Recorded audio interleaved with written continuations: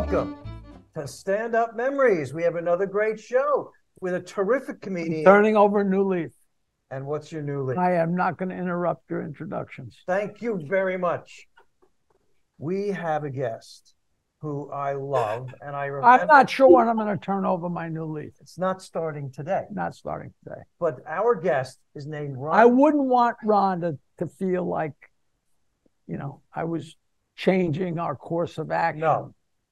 No. Well, I want her to feel like just another one of our great guests. She is another one of our great guests. This is Rhonda Hansome, and we go way back to back in the day, whatever the back in the day means. Rhonda, I have not seen you in so long, and it's an absolute delight to see you. And I love that you're working with my good friend John Fugelsang, who's just a wonderful character. Wonderful. Every Monday night, it's Handsome Monday on Sirius XM with John Fugelsang. He's a great guy.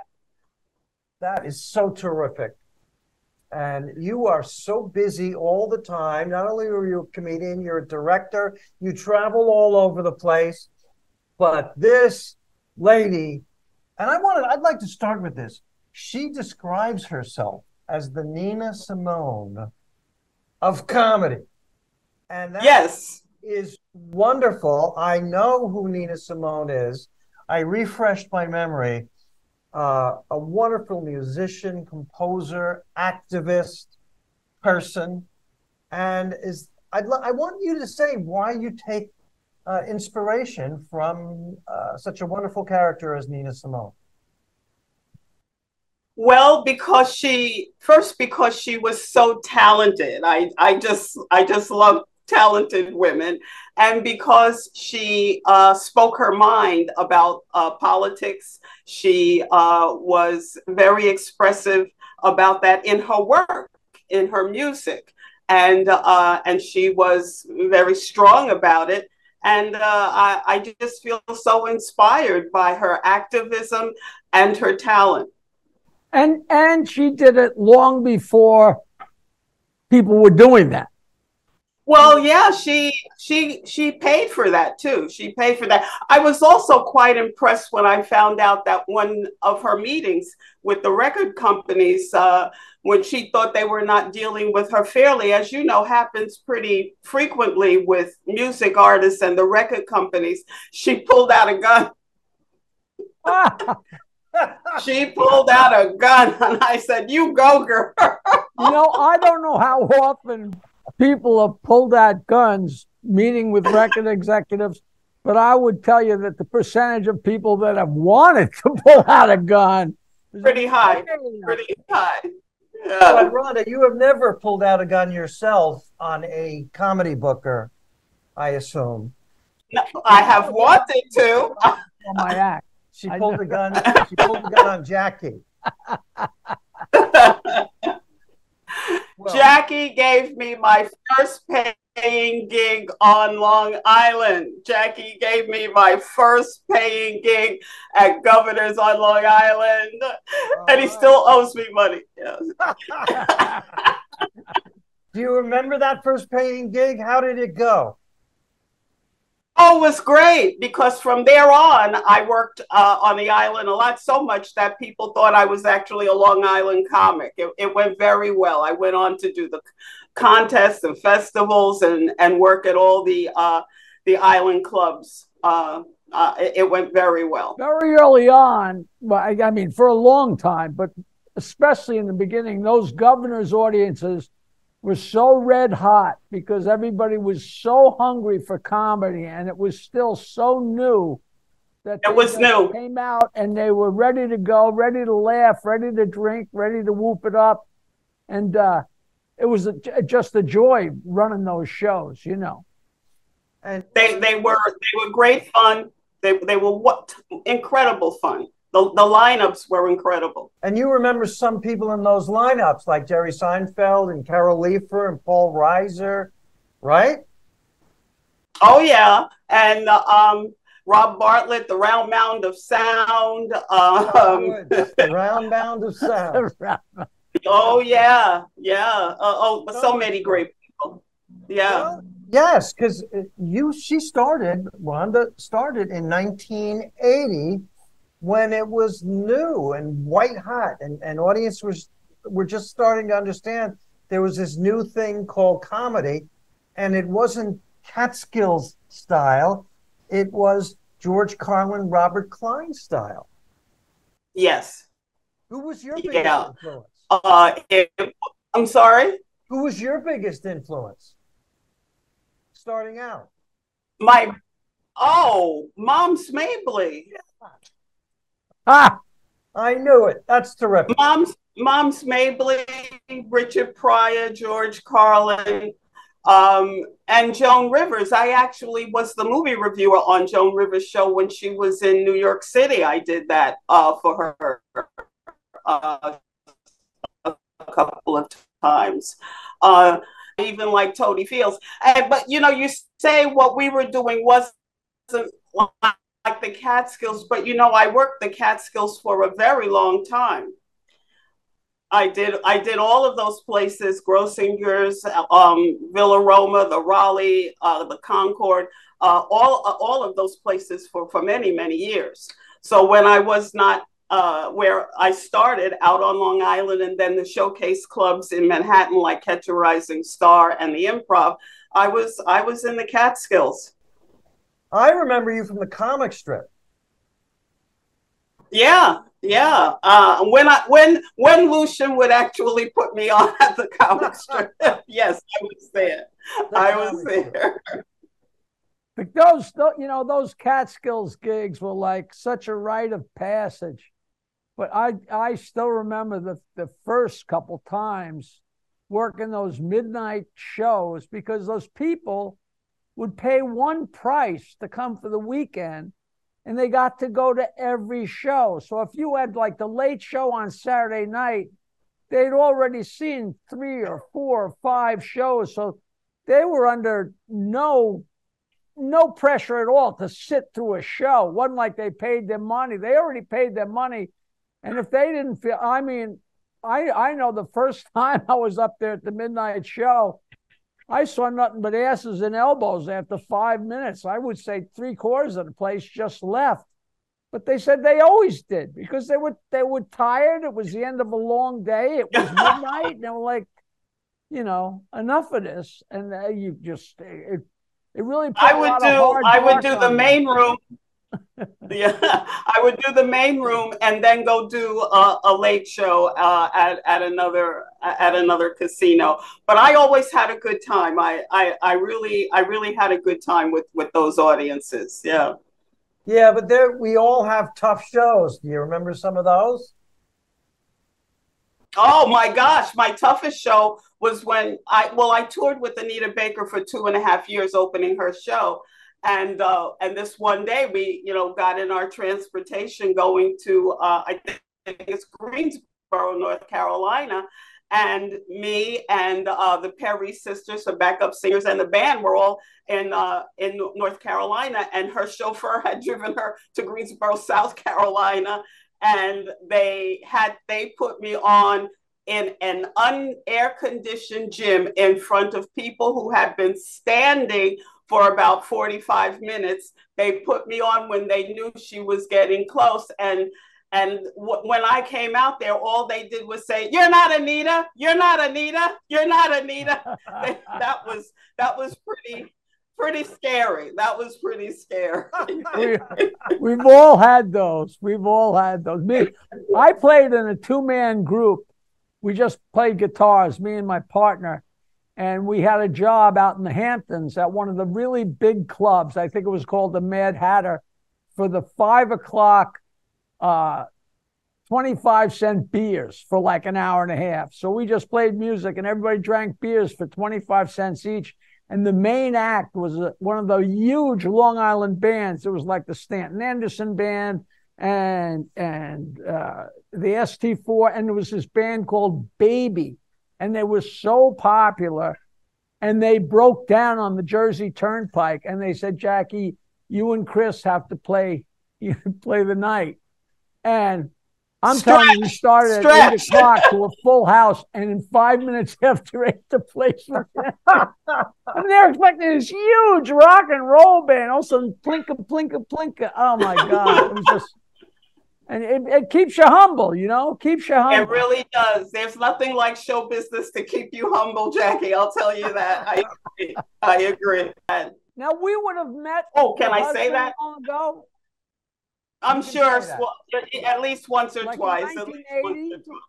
Well, I started in the 80s. Yeah. But a lot of that you were driving. Married at the time? I was doing, driving. I actually learned to drive so I could get out to Long Island. And this was before a GPS. I'd have all these index cards with the clubs and directions to clubs and driving and reading at the same time. It was wild, absolutely wild. Oh, we all did that. It was death-defying. Well, wait a second, because I've done something we've never done before here on Stand Up Memories. I've got a cue card. And it's the title of your one-woman show, Lie, Baby, Lie. True Tales of Sex, Murder, and Gentrification. Yes. It's a mouthful. Yes, it is. And you know what I'm going to do? I'm working on writing that up for a small book. I actually think I'm going to do that because it was so much fun and people liked it so much. I'm working on that right now, making that into a short book. A short book. Okay, Tales of Sex. What did you talk about? Sex? Oh yes, those teenage sex, those clutches in the hallway. Oh yeah, all of that gets done. I had. Wait, what the hell with the sex? What about the murder? Not murder. No, wait. I had the clutches in the hallway in high school, but I was alone. Now you have tales about murder? Yes, absolutely, and you'll have to buy my book to find out about that. With my mother, it involved my mother. Okay, but you never murdered anybody yourself. Her new husband. Oh, I didn't. I wanted to murder him, but Well, we all know there is a huge gap between murder and wanting to murder. Yeah. I wanted to murder Bales 3 times since I got here today. So you can't count that, And gentrification, which yes, our audience knows what that is. And I guess your view is that it's mostly bad. Well, I was born and raised in Bedford-Stuyvesant. I grew up there. And when I was growing up, it was a place that I felt like I wanted to get away from. And I have come to understand that certain sections of our cities are slated for devaluing. So like it'll go through 20 years or so of being devalued so that there can be a turnover. And that turnover came, after I had left Brooklyn, and the turnover got to the point where it's one of the most expensive and sought after areas in the country, actually. Brooklyn is very expensive. And I could not even afford to live in the borough where I was born and raised. Yeah. Brooklyn has gone through such major changes, like not even believable, Absolutely. I guess the bad part is what happens to the old neighborhood and the people who live there? Well, it's rough, but the one good thing about gentrification was that I could finally get a decent $10 cup of coffee. It really that really helped a lot. Rhonda, I grew up in a very similar area to Bed-Stuy. It was called Locust Valley on the North Shore of Long Island. And it defines 180 degrees. It does. It really does. It defines, I lived around people who talked like Thurston Howell on Gilligan's Island. And I see Freddie from our crew not knowing who Thurston Howell is because he's no idea, right? Young people don't even know what Gilligan's Island is now. It's unfortunate. It's unfortunate to be around people and you make these references and they have no idea what you're talking about. That happens with me when people ask me my name and I go, Rhonda, help me, Rhonda, help me, Rhonda. And they look at me like, and they go blank. Yeah, or they look at me like I need oxygen or something. You don't remember that old song by the Kinks? You know, the other day, I don't know if I was with you. I refused to Google. We spent a half an hour trying to think of Tuesday Weld's name on Dobie Gillis. Oh, we get into these moments when we're racking and our Dobie brain. Gillis, I mean, that was, that was Maynard. That was a 10 years and a whole sitcom before he was Gilligan. He was Maynard. And who was Tuesday Weld's? I don't remember right now. Oh, it's a tough one because we found it and I referred to it 5 different times and I still can't tell you. Dobie Gillis was a beatnik, and people don't. Maynard was Maynard. Oh wait, no, Maynard Krebs, right? Was the beatnik. People. Counterculture. Maynard G. Krebs was counterculture before it was happening. Yeah, before there was such thing, That's exactly right. And by the way, I feel guilty because we have young people watching. "Help Me, Rhonda" is a Beach Boys song. However, the Kinks were great as well. "Help Me, Rhonda," I think probably was one of their number one. It probably was one of their number one hits, and it's a great way to remember your name.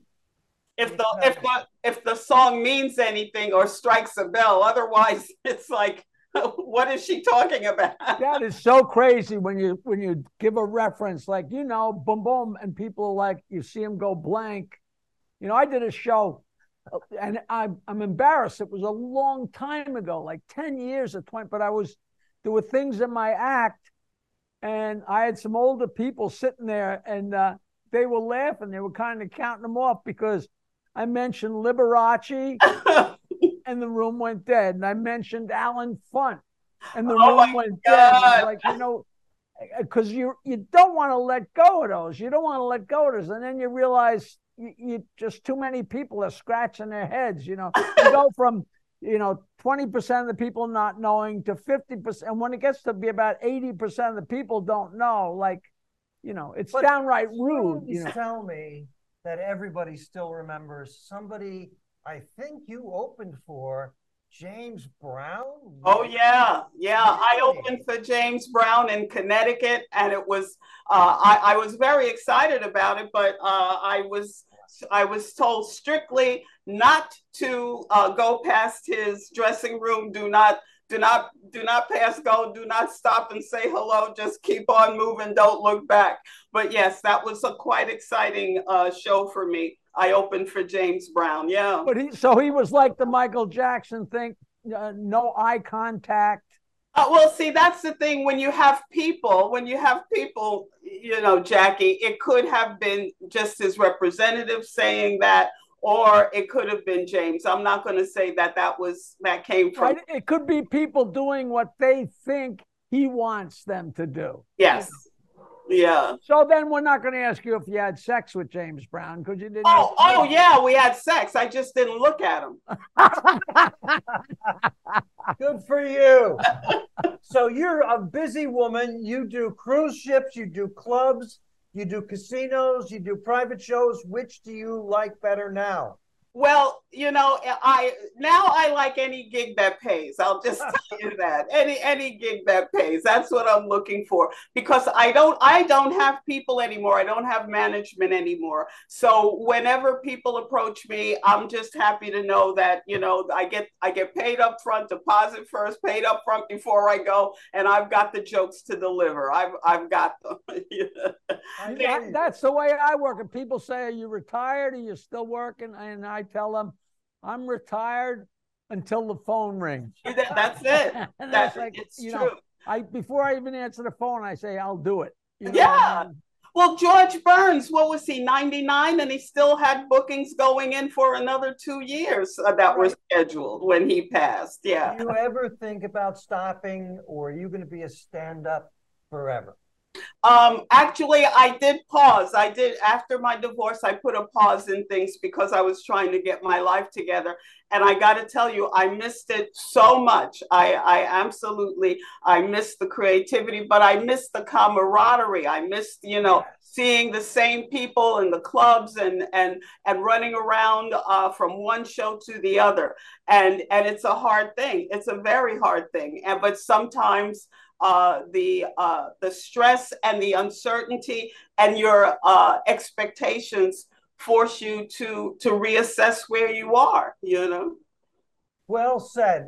This woman was super funny in 1980 when I met her, and she's super funny now, and you look terrific. Thank you.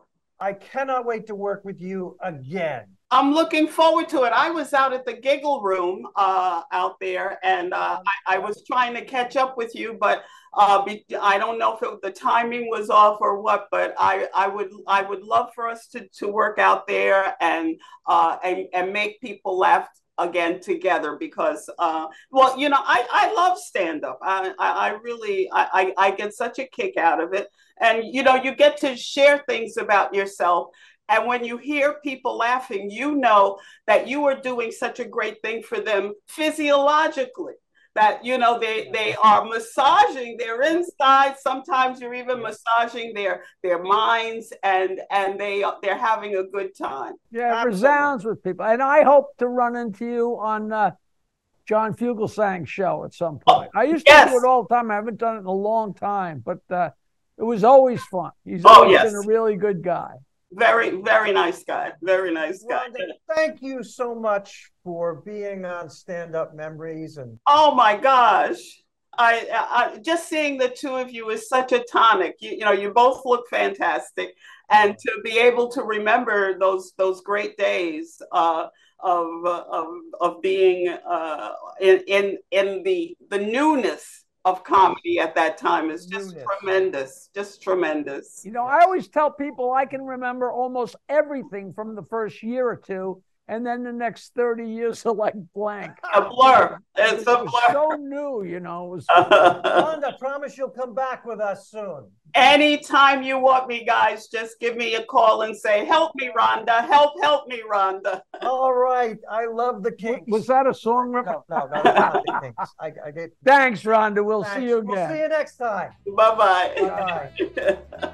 That was a pretty good episode. A new episode every Wednesday with me, Peter Bales, Jackie the Joke Man Martling, comedians, interesting people. Leave a comment. We'll get. What am I saying? I don't know. We're gonna get back to you. We will respond to your comment. StandUpMemories.com. If you go there, it shows all the different all platforms. Spotify. We're on everything. Every Wednesday. Stand Up Memories. Every Wednesday. A new episode.